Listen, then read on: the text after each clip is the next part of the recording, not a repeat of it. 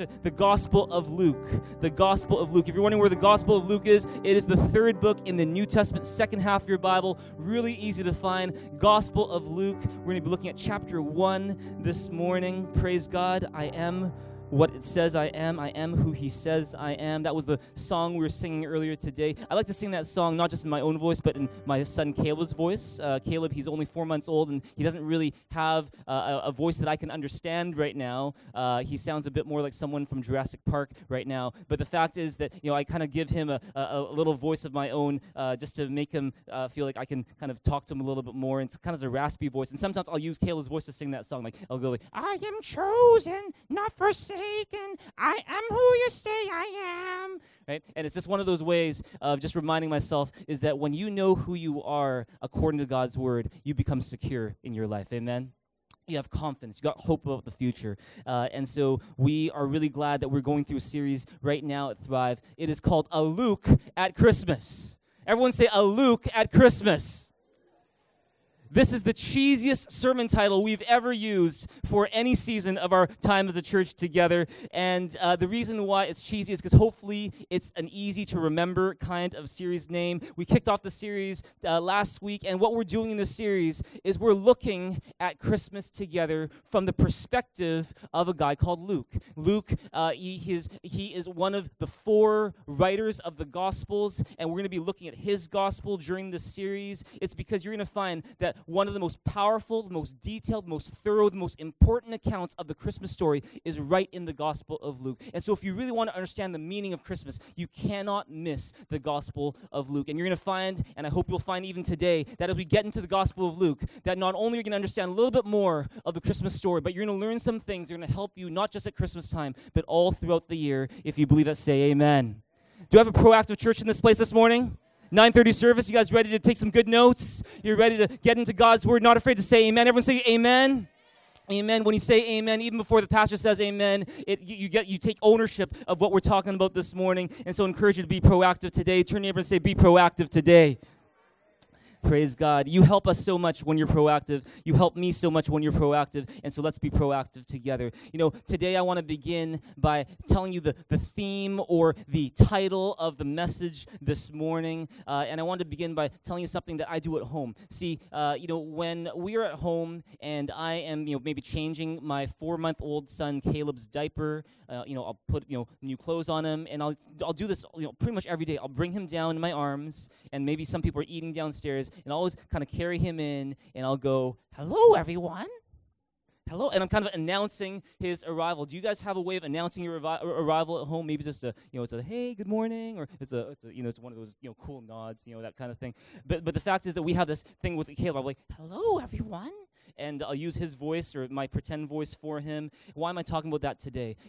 Today we're talking about one of the most, if not the most important announcement that was ever made to any one individual in human history.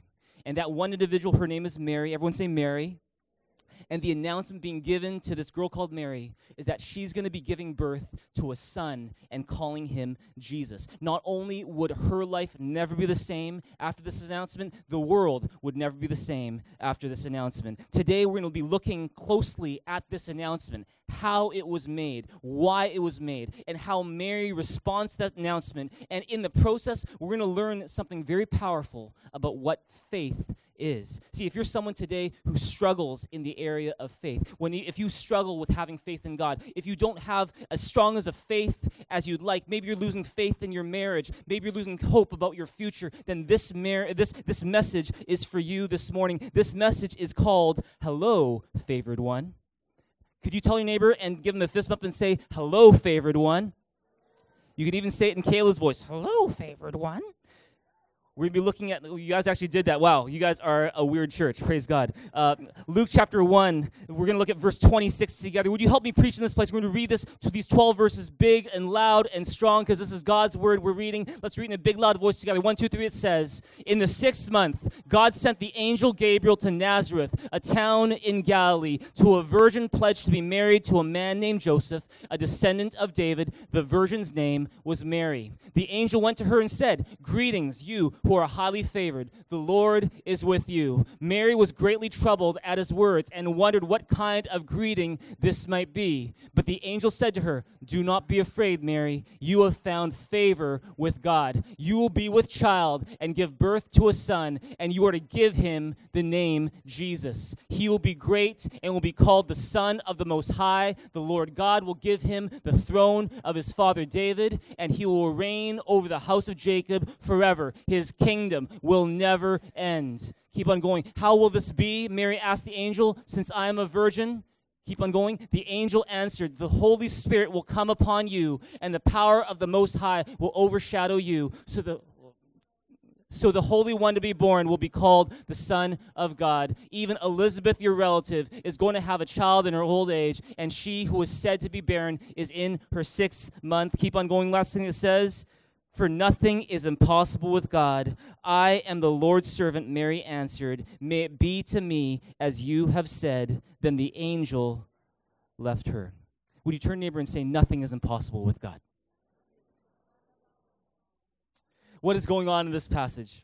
See, to understand this passage, you need to understand something, which is that for centuries, the Jewish people have been waiting for a very special person to come. They called that person the Messiah.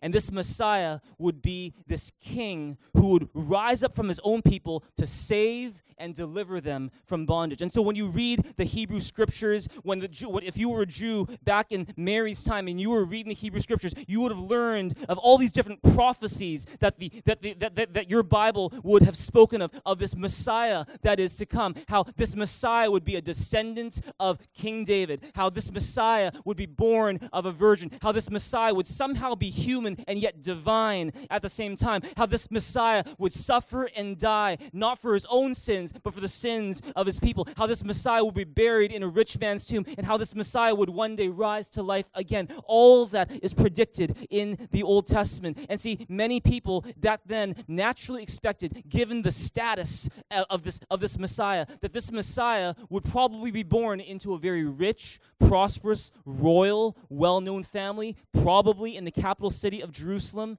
But see, instead, what happens in this passage is God sends his angel Gabriel to one of the smallest, most unknown towns in all of Israel. Go back to verse 26. Would you read it with me? Verse 26, it says, "In the 6th month, God sent the angel Gabriel to Nazareth, a town in Galilee." See, the fact that Luke, who's writing this gospel, is saying to Theophilus, the guy that he's writing to, who's wondering about Christianity, the fact that he has to say he went to Nazareth, a town in Galilee, shows that most people don't know where Nazareth is. They're like, "Nazareth? What's that? Where's that?" Nazareth was a town in Galilee, and it was not like Richmond. Richmond, is a prosperous city. Nazareth was not. Nazareth was not a city of crazy rich Asians, okay? And I can say that because I am crazy, well, not crazy rich, but I'm a crazy Asian, and I can say that. And the fact is that Nazareth was a poor town. It was a small town. It was maybe 40, 50, maybe less than 100 people there, and it was not known as a place of economic prosperity. It wasn't known as a place where you would go to advance your career. It wasn't known as a place where you would send your kids to get a good education, because it was a tiny, unknown town. In fact, once when Jesus was kind of assembling his first disciples, there was one guy called Nathanael who was thinking about following Jesus. But when he found out that Jesus from the town of Nazareth, he's like, "Can anything good come out of Nazareth?" That's how unknown and unsung this town of Nazareth was. And despite that, despite all that was unknown and unsung and poor and small and just kind of looked down upon about Nazareth, God sends his angel to Nazareth because it shows you God is not limited by our background. God is not limited by your geography. God is not limited by your situation. God can show up in even the most unlikely of places in your life or in my life or in Mary's life as well. If you believe that, say amen. And that's what he does here. He sends his angel Gabriel to a girl in Nazareth to make history's most important announcement. Would you look at verse 27? Would you read it with me in a big loud voice? Who does he send this announcement to? It's to a virgin pledged to be married to a man named Joseph, a descendant of David. The virgin's name was Mary. All right. Well, you got to understand this. Back in Mary and Joseph's time, engagement didn't quite work the way it does today. See, today, engagement is very, very simple. Will you make me the happiest man in the world and marry me? yes. And you maybe you plan the wedding, and if things for some reason along the way don't work out and you decide, okay, we're not going to get married, it's sad. Yeah, it's heartbreaking, but there's nothing legal about it. There's no legal implications there. You just kind of move on your own separate ways. That's not how it worked back in Mary and Joseph's time. You got to understand that back in Mary and Joseph's time, in ancient Jewish culture, engagement was very legal. Is that what happened was that when a man and a woman pledged to be married to one another, they would have a period of about 1 year where there was an agreement between their two families. One family, which is the man's family, would pay a sum of money to the bride's family, and for a period of 1 year, they would live apart, they would not sleep together, they would not live together, but they would call each other husband and wife. Until the day when they got married, that's when they would live together. When they have a wedding, that's when they would live together. And if they end up having, an affair with someone else in the meantime, it was adultery. If they wanted to separate, it was a divorce. You required a certificate for that. It was very, very legal. Mary and Joseph, they are in the middle of this pledged engagement period, and it's an awkward time for both of them. And it's in this transition period that God appears to Mary. How many of us know that God loves to appear to you in transition times?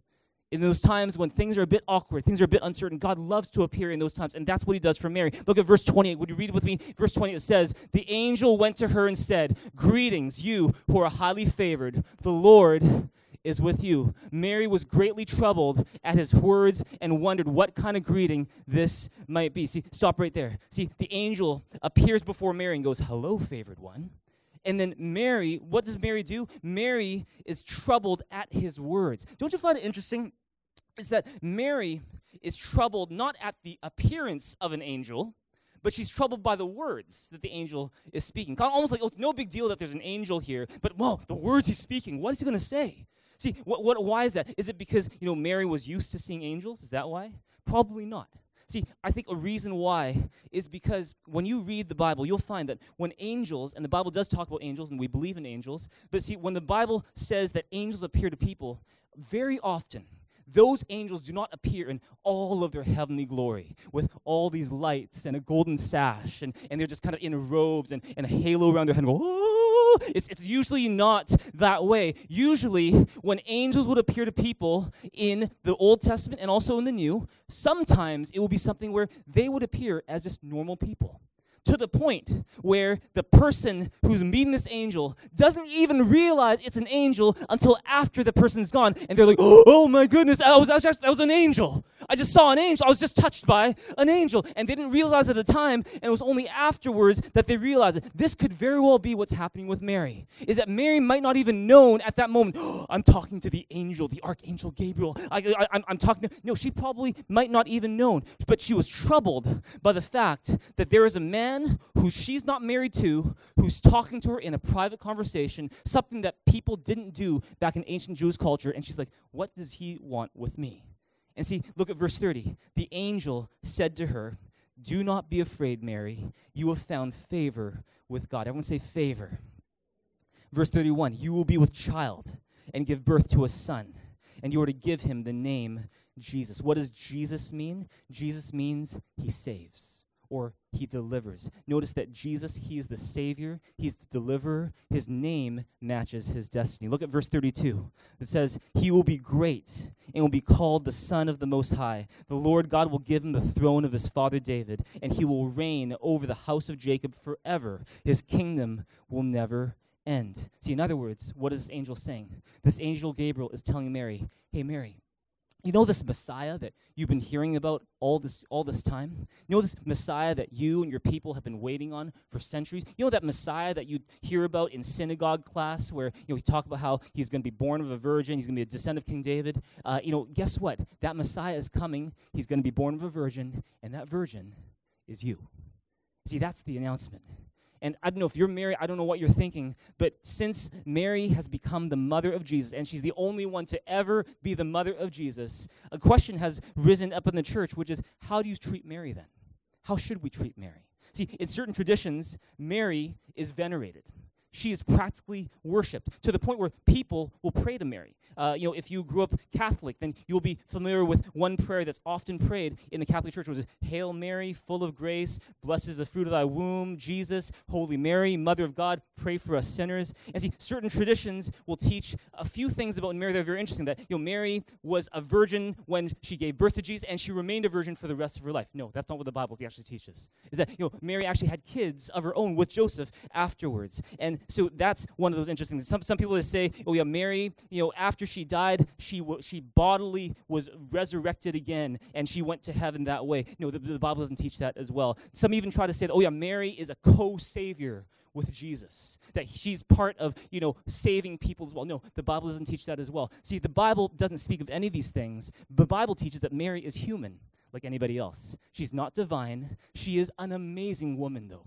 She's an amazing woman who displays incredible faith and uncommon humility, and God uses her in a powerful way. But she was never meant to be worshipped. She was never meant to be prayed to. When Jesus rose again, ascended to heaven, guess where you can find Mary? She's with the other disciples worshiping and praying to Jesus. And so if Mary could kind of comment on all the prayers that are prayed to her, she would probably say, don't do that. What are you doing? Pray to Jesus. Focus on my son. See, how should we view Mary then? Here's the thing. Mary was never meant to be the object of our faith. She was meant to be an example for our faith.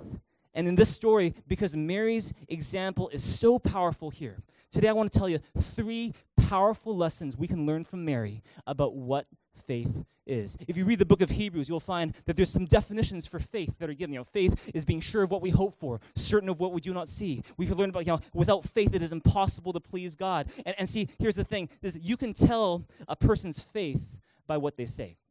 It's not the only indicator, but it's oftentimes, most of the time, it's the clearest indicator. Your words help demonstrate your faith. And even though in this passage we're reading today, Mary only says 3 things. She only says 3 short phrases in this whole story we're looking at. We're going to learn some powerful lessons about what faith really is from what she says. Would you look with me at Luke chapter 1, verse 34? Would you read that with me right now? Luke chapter 1, verse 34, what does it say? It says, "How will this be?" Mary asked the angel, "since I am a virgin." These are the first words Mary speaks in all of the Bible. Now, I want you to notice this. Notice that the first thing Mary says in all of Scripture is a question. How will this be? How will this be? And there's a lesson there for us when it comes to faith. And you can write this down this morning. The first lesson about faith is this. Faith means being open-minded and asking honest, sincere questions. That's what faith is. It's being open-minded and not being afraid to ask honest and sincere questions. See, many people, they think that faith means you have no more questions. Or with faith, you're not allowed to ask any questions. And I'm not here to ask you this. Can you have faith and have questions at the same time? Yes, you can. Yes, you can. It's only natural. Faith does not require the complete absence of any questions at all. And so maybe you're a Christian today, you're thinking about Christianity, but you've got questions. You know what? It's okay. Turn to your neighbor and say, it's okay.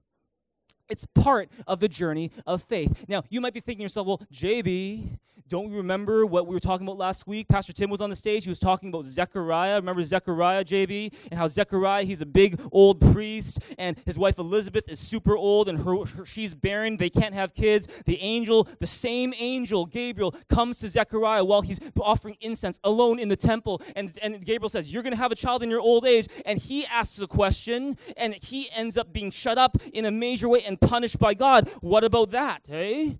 And see, here's the thing. Let's look at that right now. Luke chapter 1, verse 18 to 20. You're right. That's what happens. And Zechariah, he asks a question, and something happens to him. Let's look at it right now. Verse 18, it says, Zechariah asked the angel, how can I be sure of this? I am an old man, and my wife is well along in years. The angel Gabriel, answered, I am Gabriel. I stand in the presence of God, and I've been sent to speak to you and to tell you this good news. And now you will be silent and not able to speak until the day this happens, because you did not believe my words, which will come true at their proper time. See, what's going on here? See, Zechariah does not believe what the angel Gabriel is telling him about his future, and so he asks a question that's fueled by unbelief. He says, how can I be sure of this? Seriously? I don't think so. How can you be so sure? How can I be sure of this? And in response, the angel Gabriel hears the unbelief in his question, and he says, basically, do you know who I am? Do you have any idea? I am Gabriel. I stand in the presence of God. And you know what? In the Bible, there are thousands and thousands of angels, but in the Bible, there are only two angels where you actually get to know their names. One is Michael, the other one is me, Gabriel. Hello. In other words, I'm sort of a big deal in heaven, and I should sort of be a big deal to you right now. And if you are still doubting what I'm saying, even though God didn't send his message by Canada Post, he didn't send the message by FedEx, but instead he sent his own Gabriel to see you and to tell you this message. And if you're still not going to believe it, then fine. But to show you that what I'm saying is actually going to come true, you're not going to be able to speak until this happens. And for the next 9 months, Zechariah cannot speak, and it's the most peaceful 9 months of Zechariah's wife's life. Maybe. And see, the angel, what's going on? Why was Gabriel a little bit upset? Why was he a little bit offended? It's because the angel wasn't offended that Zechariah asked a question. The angel Gabriel was offended that Zechariah's question was fueled by so much closed-mindedness and unbelief. Zechariah is alone in this temple, and this angel Gabriel appears in more heavenly glory than he showed Mary, and it's right there by himself with Zechariah when no one else is supposed to be there. Obviously, something crazy is going on, and still Zechariah, a priest, a leader in God's kingdom, is like, how can I be sure of this? I don't believe this. And see, what ends up happening, what's the lesson here? Well, one of the lessons is, with Zechariah losing his voice because of his unbelief, what's the lesson there? Is that when you respond to God with unbelief, when you respond to God with closed-mindedness, you lose your voice when it comes to the kingdom of God. In other words, you lose your ability to bless other people. You lose your ability to point people to God. You lose your ability to, as we say, live out loud and lead others to Jesus. Because when you have unbelief and you're closed-minded about what God can do, God is very, very limited then on what he can do with you. If you believe that, say amen. And see, look in contrast to Zechariah at how Mary responds. Mary also asks a question. Let's look at her question now. Luke chapter 1, verse 34. Look at it with me again. It says, how will this be? How will this be? And see, what's happening here? She's asking not a question based on unbelief. She's asking a question based on faith. She's like, okay, I want to believe this. I think I do believe this, but how will this be? Because I'm a virgin, and I wasn't born yesterday. I know how babies are born, and I don't know how this is going to happen. And what does the angel say in response? He says in verse 35, the angel answered, the Holy Spirit. Church, are you guys awake in this place this morning? 9:30 service. You guys here this morning? Can you read it with me? It says, the angel answered, the Holy Spirit will come upon you, and the power of the Most High will overshadow you. So the Holy One to be born will be called the Son of God. See, like Zechariah, Mary asks a question. She also asks how, but her question is not fueled by closed-mindedness and unbelief. Her question is fueled by an eagerness to learn, an open-mindedness, an honest sincerity to say, I want to believe this. How can this happen? And see, notice that Mary is not rebuked for her question. In fact, she's blessed by the question because she learns more from this angel and from God about her destiny and about this child that's to be born. What's the lesson there? Is that questions are not the enemy of faith, closed-mindedness is. Questions are not the enemy of faith. Closed-mindedness is. It's okay to have questions. You can, in fact, experience more of God when you have honest, sincere questions. But when you are closed-minded, then you cannot experience much of God at all. And see, we learn this from Mary, is that when you have an open mind and you've got a sincere heart, and you've got a humble attitude, the questions in your heart can actually advance your faith. I found that in my own life as well. When I first started college, I was a first year UBC, and I'd heard all these things coming out of, high school and, becoming a recent Christian. And I thought to myself, I've heard all these stories of how in college people lose their faith, how they got so disillusioned by their faith. I really didn't want that to happen. In that first year at UBC, it was one of those years when I grew so much in my faith, where I fell in love with Jesus in ways that I never expected. And then, what happened is that after the first year that I had at UBC, in the summer, right after that, I started getting really busy with stuff. I wanted to serve God, and so I started serving in different capacities, and whether it was leading kids or like leading songs or playing on a band, and I just kept on saying yes, yes, yes, yes, yes to every single person. And it was, to be truthful with you, it wasn't simply because I loved serving God, but it was also because I didn't want to disappoint people. I had a tough time saying no. Have you ever had that issue before? And it's you just say yes to everyone because you don't want to disappoint everyone, but you don't end up pleasing anyone because you can't really do a good job with anything because you've said yes to everything. Does it make any sense? And so I was starting to get really stressed. I started getting burnt out, and in the process of that, I end up having to kind of take off certain commitments and responsibilities on my plate, and end up disappointing some people in the process. And that was a bad impact on my relationships. But you know what? That time led to a time of burnout for me personally that led to a really severe bout with doubt in my faith, where all of a sudden, in my time of burnout, I started to doubt my faith and start to really question so much of what I believed before. Like, how do I know there's a God? How do I know that when I say that God is speaking to me, that's really God speaking to me and not just me thinking that or making that up? How do I know these things to be true? And it was during that season, I remember once I was even talking with two friends of mine who were very concerned for me. They're like, what's happened to JB? Like, what's going on with him? He's become this really staunch critic, and he doesn't have any faith in him anymore. What's going on with him? And they were very concerned. I remember I was sitting with them in my house in my living room, and while I'm kind of sharing with them all these questions I had and all these things that I was dealing with, I get a call on the landline. There was no cell phones back then, and I got a call, and it was for me, and on the other line was another friend that I hadn't spoken to in a while, and she just prayed and said, "Hey, JB, I was just praying for you, and just sensed that I should call you and give you this verse." And you know what verse? I still remember this verse to this day. It's from Isaiah 50:10, and she just shared a part of the verse with me. She said, "Let him who walks in the dark, who has no light, trust in the name of the Lord and rely on his God." And for me, as I'm listening to this, I think there was a part of me that it did kind of strike a chord. This kind of I felt like I was kind of lost when it came to my faith. And it says, let him who walks in the dark, who has no light, trust in the name of the Lord as God and rely on his God. But then there's a part of me that was kind of really closed about it as well. I get off the phone. I'm playing, "Oh, thank you so much, thank you." And I go back into the room. I tell these friends that I was talking to about what happened. They have no idea who called. They don't know who that person is.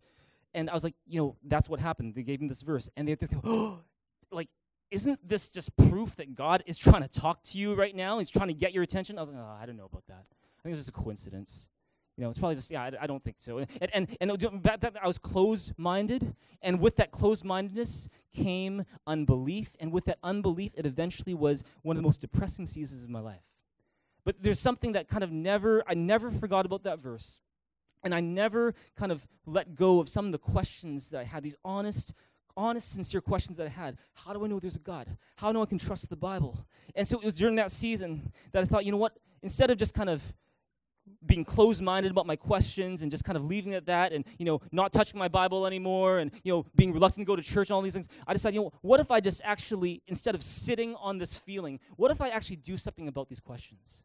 What if I actually investigate these questions? I started going to Regent College at UBC, and not as a student, but just like I go to the bookstore and I look up all these different books on apologetics and defending your faith. And I went to the library, looked up different atheists, famous atheists, and what they said about God, the existence of God. And I started looking up, is there evidence for how you can trust the Bible? Is there evidence that the New Testament is accurate in what it says? And I started to look at all these things. And you know what happened at the end of a few months of looking at this, at the end of studying different religions? You know what happened? My faith got stronger than it ever became before. And it was because it wasn't because it would just happen, but it was because faith and questions actually go hand in hand. Is that when you have honest, sincere questions and you are open about investigating those questions, they can actually lead you not away from faith, but to greater faith. Amen. Amen. And what I learned from that situation is that honest questions are not the enemy of faith. Closed-mindedness is. And see, when you have honest questions about God or you have honest questions about the Bible, don't be closed-minded. Don't be dismissive and go, okay, because of these questions, then I can't go to church. Because of these questions, then, I can't believe. Because of these questions, I'm not going to read anything. See, instead, investigate those questions. Use those questions to help you discover an even greater faith. It's very likely that you're not the first person to ever ask the questions that you are asking. Very likely, someone else has asked them before. If you believe us, say amen. And if you're a Christian in this place and you've got questions, you know what? One thing I also find that's very helpful is don't be afraid to ask the Holy Spirit your question. The Holy Spirit who lives in you can say, God, what do you think of this? Or God, why is it this way? See, to this day, do I still have questions about my faith? Yeah, I do. Yeah, I still have questions about my faith. They're not crucial questions that are about life and death and salvation and stuff like that. But for example, there's a friend who asked me about Revelation the other day, and she was asking, are you like pre-millennial? Are you post-millennial? I was like, I just love all millennials. We've got many millennials in our church. We just love our millennials. Oh, so no. But and the fact is this: do I have questions about? I have questions about that. I do. But am I a Christian who believes in Jesus? Do I say that I need a Savior? His name is Jesus. I believe he died and rose again. I believe his word. Do I believe these things? Of course I do. It's because faith and questions can go hand in hand if you're open-minded and sincere about it. Amen. Amen. Questions are not the enemy of faith. Closed-mindedness is. Turn to your neighbor and say, don't be closed-minded. Don't be closed-minded. Don't be closed-minded. Is this helpful in this place this morning? Number 2, there's one more thing we learn about what faith is from Mary's amazing example. Write this down. Faith also means being okay with God when he interrupts your plans. It's about being okay with God when he interrupts your plans, knowing that God is up to something greater. So you want to keep this in mind. At this point in Mary's life, Mary is probably no more than 14, 15 years old. She's not a mature woman yet. She's maybe 13, 14, 15, because that's how young women got married back in ancient Jewish culture. Joseph was probably just a little bit older than Mary. They're probably just teenage, boyfriend and girlfriend at this time. And, if you have a teenage daughter, man, that kind of changes your view of Mary a little bit, right? And they probably grew up together in this small town of 40, 50 people in Nazareth. They probably grew up having a crush on one another, perhaps. There's not a lot of options in a town of 30, 40, 50 people, right? And now they're engaged, and they're excited about getting married, and all these exciting things are on the horizon. You're making their plans, and that was Mary's plan. If you ask Mary, so Mary, what do you hope for the future? So, I'm getting married. I'm excited about Joseph, and we're going to, have, I think I'm just going to have a simple, normal Nazarene girl's life. I'm going to get married. We're going to have kids. Joe's going to, do well in his work, and he's going to work really hard, and maybe his business will grow, and maybe we'll move to a bigger city so we can give our kids a better education and have more opportunities. And God interrupts all of that and says, actually, not really. Actually, there's something else. And Mary is amazingly okay with it. And see, I got to tell you this. I'm a planner. I love to plan. Those who know me, I love to think things through, and I think a part of the reason why, if I'm ever effective, is part of it, I think, is planning. I believe in the importance of good planning. I think sometimes, as Christians, sometimes the reason why we're not as effective in reaching our city is not necessarily because we lack the heart, but because we lack careful planning sometimes. I believe in planning, but see, as someone who loves to plan and who holds his plans very dear, I can tell you this, I hate it when my plans get interrupted. It annoys me. Even just little things, when in the normal day when I've planned out how this day is going to be, and then there's an interruption. It can frustrate me because I'm just so set on my plan. But through Mary's example, you know what? I'm learning 2 ways that I can better handle interruptions, especially interruptions from God. Do you guys like being interrupted? When you've got a plan and you get interrupted in your plan, if it's God who interrupts that plan, do you handle that well? Well, these are 2 things that Mary does that we can do to help us when God interrupts your plans. Number 1 is this. Write this down. When God interrupts your plans, remember, God is in charge, not you. God is in charge, not you. Turn to your neighbor and say, God is in charge, not you. Turn to your neighbor and say, you're not the boss. Unless you're married to that person and, maybe your husband can say you're the boss. But the fact is this, is you're not the boss. Here's Luke 1:38. What does it say? Luke 1:38. Read it with me in big loud voice. What does it say? It says, I am the Lord's servant, Mary answered. May it be to me as you have said. Then the angel left her. Would you underline those crucial words? I am the Lord's servant. I am the Lord's servant. See, why was Mary okay with God interrupting her plans? It's because Mary didn't see herself as the Lord's boss. She saw herself as the Lord's servant. And see, even if it meant that she would have a crazy story to tell that most people would not believe, even if it meant that, she would be ridiculed, scorned, ostracized because people thought she was an adulteress who had an affair, and that's how she got her baby, not some Holy Spirit conception, but that's how you got your baby, Mary. She was okay with that, with God interrupting her plans. See, there's even a law that said that, if you as a girl committed an affair or had an affair or committed adultery, is that the leaders of the community had the right to take you and tie you to a pole in the public square so people would say, this is an adulteress. And you know what? Mary, knowing that, said, you know what? I'm okay with that. I'm okay with that because I am the Lord's servant. That's amazing to me. And see, what it reminds me of is that God does not exist for your purposes. We exist to serve God.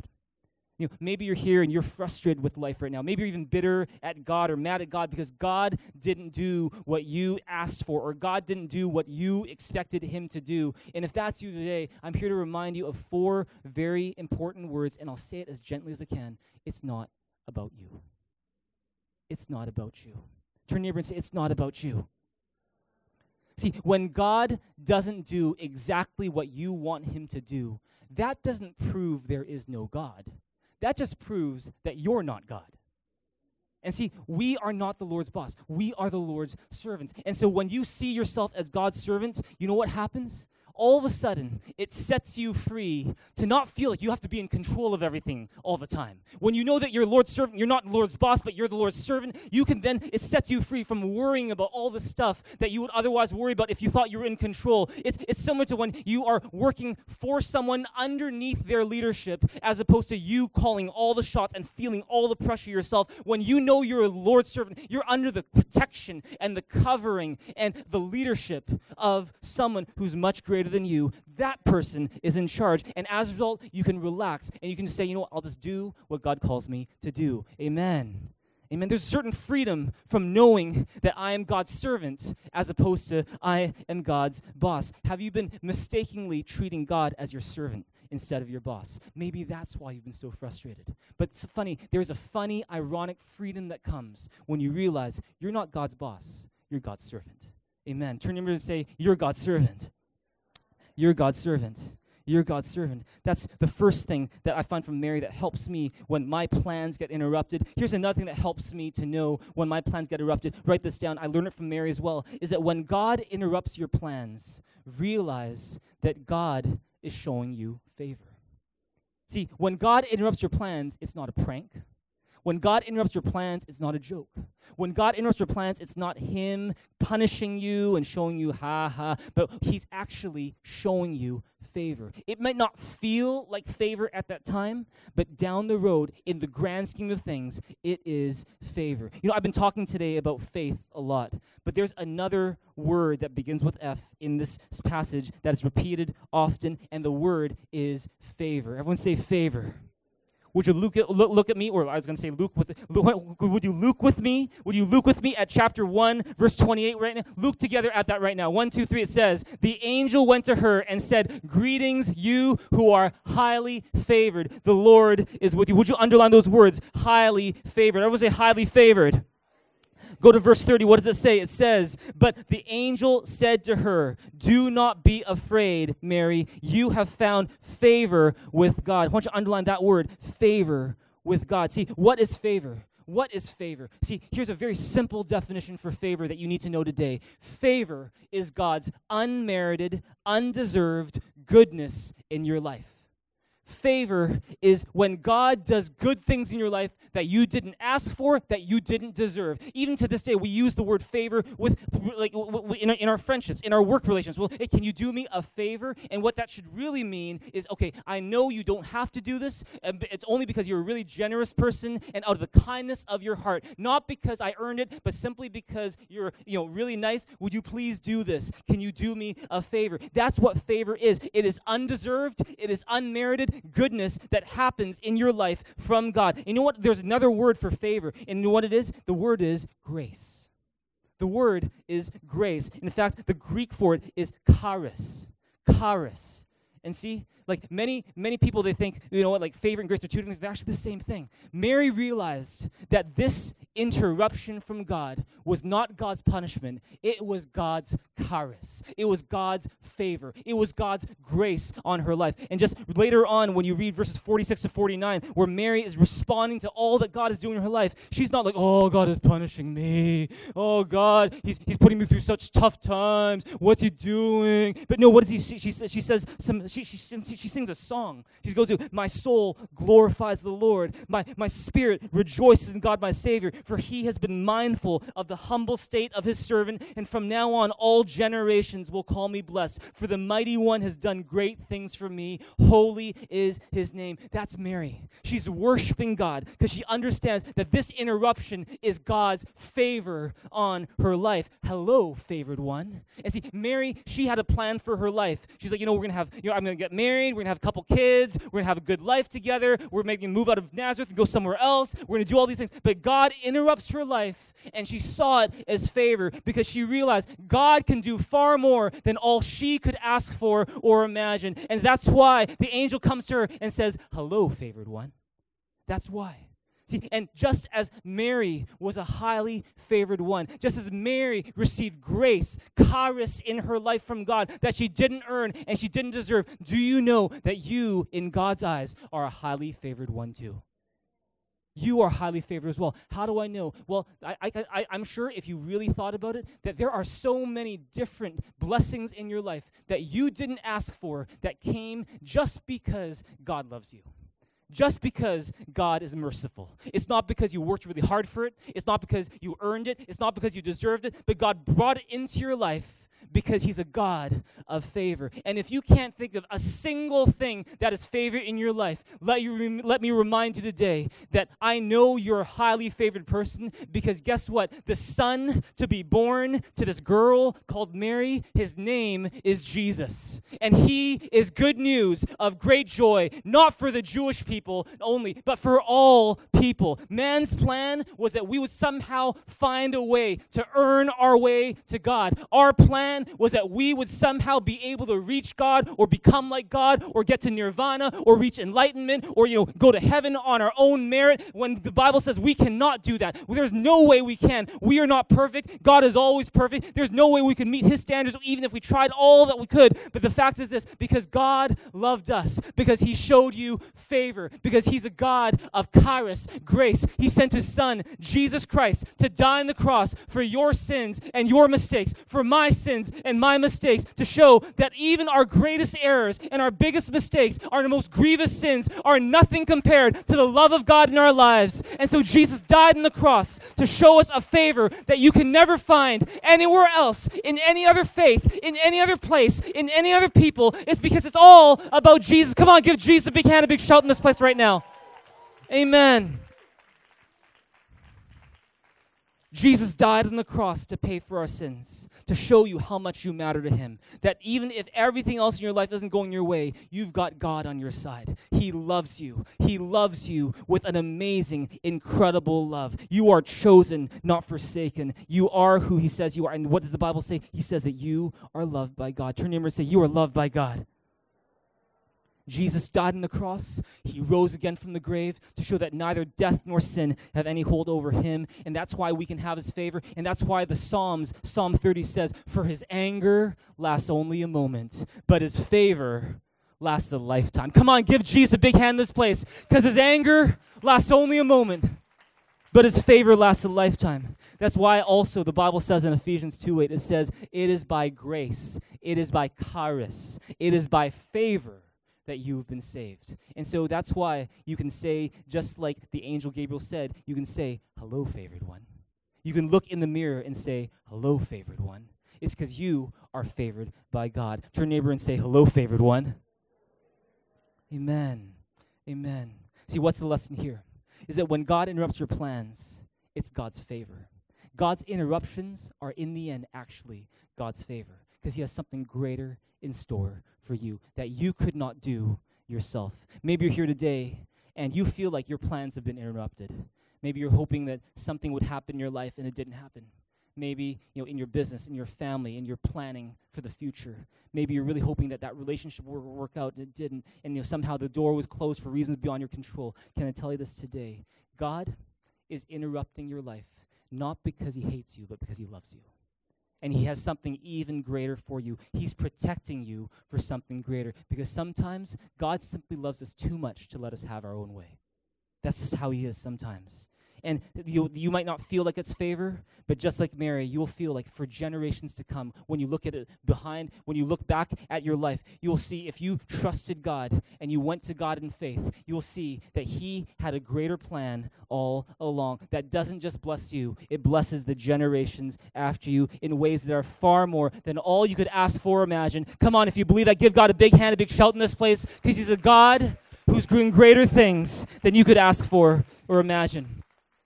We've shared before in previous sermons, I did a sermon on grow around it. Pastor Charlene, shared a sermon earlier this year on Mother's Day about our son Caleb and how, there was some major complications with the pregnancy, and, they weren't sure if he's going to be able to breathe properly and all that stuff. And you know what? We prayed. We believed things would be fine. We sensed God say things are going to be fine. Things were more than fine. And at the end, I've stopped counting how many people I've gotten to share Caleb's story with, who have been encouraged by that story in the midst of their trial. It's because when God interrupts your plans, it's because he's got something greater in mind. Not just for you, but for the people he wants to bless through you. If you believe that, say amen. Amen. Amen. Lastly, we're going to close today. We've learned a couple things about faith. Let me give you one last thing about faith that we learned from Mary. Is that faith means believing that what is impossible for us is possible with God. What is impossible for us is possible with God. Look at Luke chapter 1, 36 to 37 with me. Read it with me in a big, loud voice. What does he say? It says, even Elizabeth, your relative, is going to have a child in her old age, and she who is said to be barren is in her 6th month, for nothing is impossible with God. See, let me ask you this. Why does the angel Gabriel, look at verse 36, why does the angel Gabriel mention Elizabeth's pregnancy to Mary? Well, one is because they're related. Their family, actually. And by mentioning Elizabeth's situation to Mary, it helps Mary to see that her situation is not impossible. And see, so that Mary wouldn't think that she's all alone, so that Mary wouldn't think that she's crazy, God sent Elizabeth into her life to go through something similar to her and to be her support, to say, hey, Mary, you're not crazy. What you're going through is something I can not fully understand, but I can understand a little bit. And I can imagine, if it was this kind of today, you're going to find that in Luke chapter 1, just in a bit, and we're going to look at this next week, Mary, she goes to Elizabeth to find out, are you pregnant too? And I could just picture this, I could picture that, if this was happening in real time, kind of 2018, I could imagine that if Angel Gabriel went to Mary and Mary got this news, after the angel leaves, and she's like, oh my goodness, I just saw an angel. I think that's an angel. And then she's like, and she takes her phone, she texts Elizabeth and goes, Liz, are you pregnant? And then Liz, she gets it, bing, she goes, oh, and she takes a selfie with her stomach this way. And 6 months in, right? So 6 months goes, what do you think? And then she goes back and goes, oh man, no wonder, because on Facebook you're talking about how your grace has been taken away, and I was wondering about that, like your disgrace has been taken away. I get it now. And I was like, how are you, Mary? Oh, how are things? Oh, Liz, I got something to tell you. I think I need to tell you in person. You're not going to believe it. And then she's like, well, maybe I can, because nothing is impossible for God. Amen. Amen. Come on, give God a big hand here in this place together, because nothing is impossible with God. And see, what can we learn from that is that to help us with our faith, it's not on your screen, but you write it down, is that God to help us with our faith, he places in our lives friends who are going on a similar journey as you. They might not be going through exactly what you're going through, but they can relate to some of what you're going through, and to help you know that you're not alone, to help you know that you're not crazy, to help you know that nothing is impossible with God. God sends not just angels, but he sends his children into your life so that you together could do the journey of faith together. It's because faith was never meant to be a game of solitaire. Faith is a team journey. Amen. Faith is a family trip together. And that's why if you're not part of a small group, you need to get plugged into a small group. You know, if you're not part of a small group, you need to be a part of a small group so that you can do life together with others, because you weren't made to play spiritual solitaire. You were made to do life and faith together with the body of Christ, because that's why you were born. Come on, give God a big, big hand here in this place right now. Let's all stand up in this place. You know, maybe today you are facing some kind of impossible situation where you maybe even said it to yourself, man, like, this is impossible. Man, what are we going to do? This is impossible. Maybe it's regarding your finances. Maybe it's regarding your health. Maybe it's regarding your future. Maybe it's regarding your marriage. And you're just, oh, this is impossible. There's just no way. And maybe there's just something in your life right now that's bothering you so much, your plans got interrupted, and you're like, oh, this is impossible. Can I tell you this? Nothing is impossible with God. Nothing is impossible with God. And if you would come to God, not with unbelief and closed-mindedness, but we will come to God with an open heart. You come to God with a humble attitude and say, God, what can I learn from this? God, what can you teach me through this? If you come to God and say, God, I am your servant, not the other way around. If you come to God and say, God, I believe that you have given me your favor, that you're a God of favor. If you believe that it is his grace that blesses you today, if you'll believe that nothing is impossible with him, then you're going to see greater things are yet to come. You're going to see God use your life not just to bless yourself, but to bless those around you, so that when you see other people who are in need, you can go up to them and almost like an angel in normal street clothing, you can say, hello, favored one. Amen? Amen. Come on, give Jesus a big hand, a big shout in this place together right now. If you believe in the favor of God on your life, give Jesus some praise in this place right now. Come on. We're going to ask the team to lead us in a song. Why don't you turn neighbor on your right and your left, give him a high five and say, nothing is impossible with God. Nothing is impossible with God. With every head bowed and every eye closed, I just want to lead you in a prayer to respond to God. Today we've been looking at Mary, learning that faith is not about having no questions. It's about being open-minded, asking sincere and humble questions. It's about believing that when God interrupts, it's his favor on your life. It's believing that God is writing a greater story in and through your life. It's believing that no matter how hard things get, nothing is impossible with God. Amen. And the best is yet to come. If you're here in this place today and you want to advance in faith, increase in faith, and believe in this direction, why don't you raise your hand to God right now, and as a response to God, just start talking to God from your heart this morning. In your own words, tell him your situation, and with faith proclaim the best is yet to come. Talk to him about that marriage and say, thank you, God, that nothing is impossible for you. Talk to him about that problem in your life and say, thank you, God, that with your grace in my life, your favor on my life, I'm going to overcome. Just start talking to God right now from your heart. In your own words, just start talking to him right now, because he's listening. He loves you. Just talk to God right now. Talk to God right now. Talk to him right now. Thank you, Jesus. Praise you, Father. Praise you, God. Thank you, God. Thank you, Jesus. Thank you, God. Thank you, Father. Thank you, God. Thank you, Jesus. Thank you, Father. Thank you, God. Thank you, Jesus. Put your hands down. One more group we're going to pray for is those of you who've never received Jesus Christ into your life. Today, maybe this is your first time to ever hear that God loves you so much that he died on the cross for your sins. His son Jesus paying for your sins so that you could be forgiven. Dying on the cross so that we could be reconciled to God. How he rose again to give us life. If that's you and you've never opened up your heart to God, but you want to be forgiven of your sins, it's as simple as praying a prayer to Jesus. Not to Mary, but to Jesus. We're going to pray to Jesus today, and I'm going to invite you to pray with me. If that's you, you want to be forgiven of your sins, you want to know for sure you are a child of God, why don't you raise your hand right now to heaven? Just raise your hand right now to heaven. If you want to pray this prayer with us, just pray this prayer with me right now. Those of you who prayed this prayer before, let's pray it for those. And with those who are praying for the first time, you can say, Dear Jesus, Dear Jesus, I need you. I need you. Thank you, for dying on the cross, for dying on the cross to pay for my pay sins, for my sins, for rising from the grave, for rising from the to grave, give me life. to give me life. Today, I receive you I receive into you my life. into my Please life. forgive me of my Please forgive me sins of my sins and make me your child. and make me your child. Thank you. Starting today, Starting today, the best is yet to the come. best is yet In to come. Jesus' name I pray. In Jesus' name I pray. Amen. Would you give Jesus a big hand, a big shout together right now?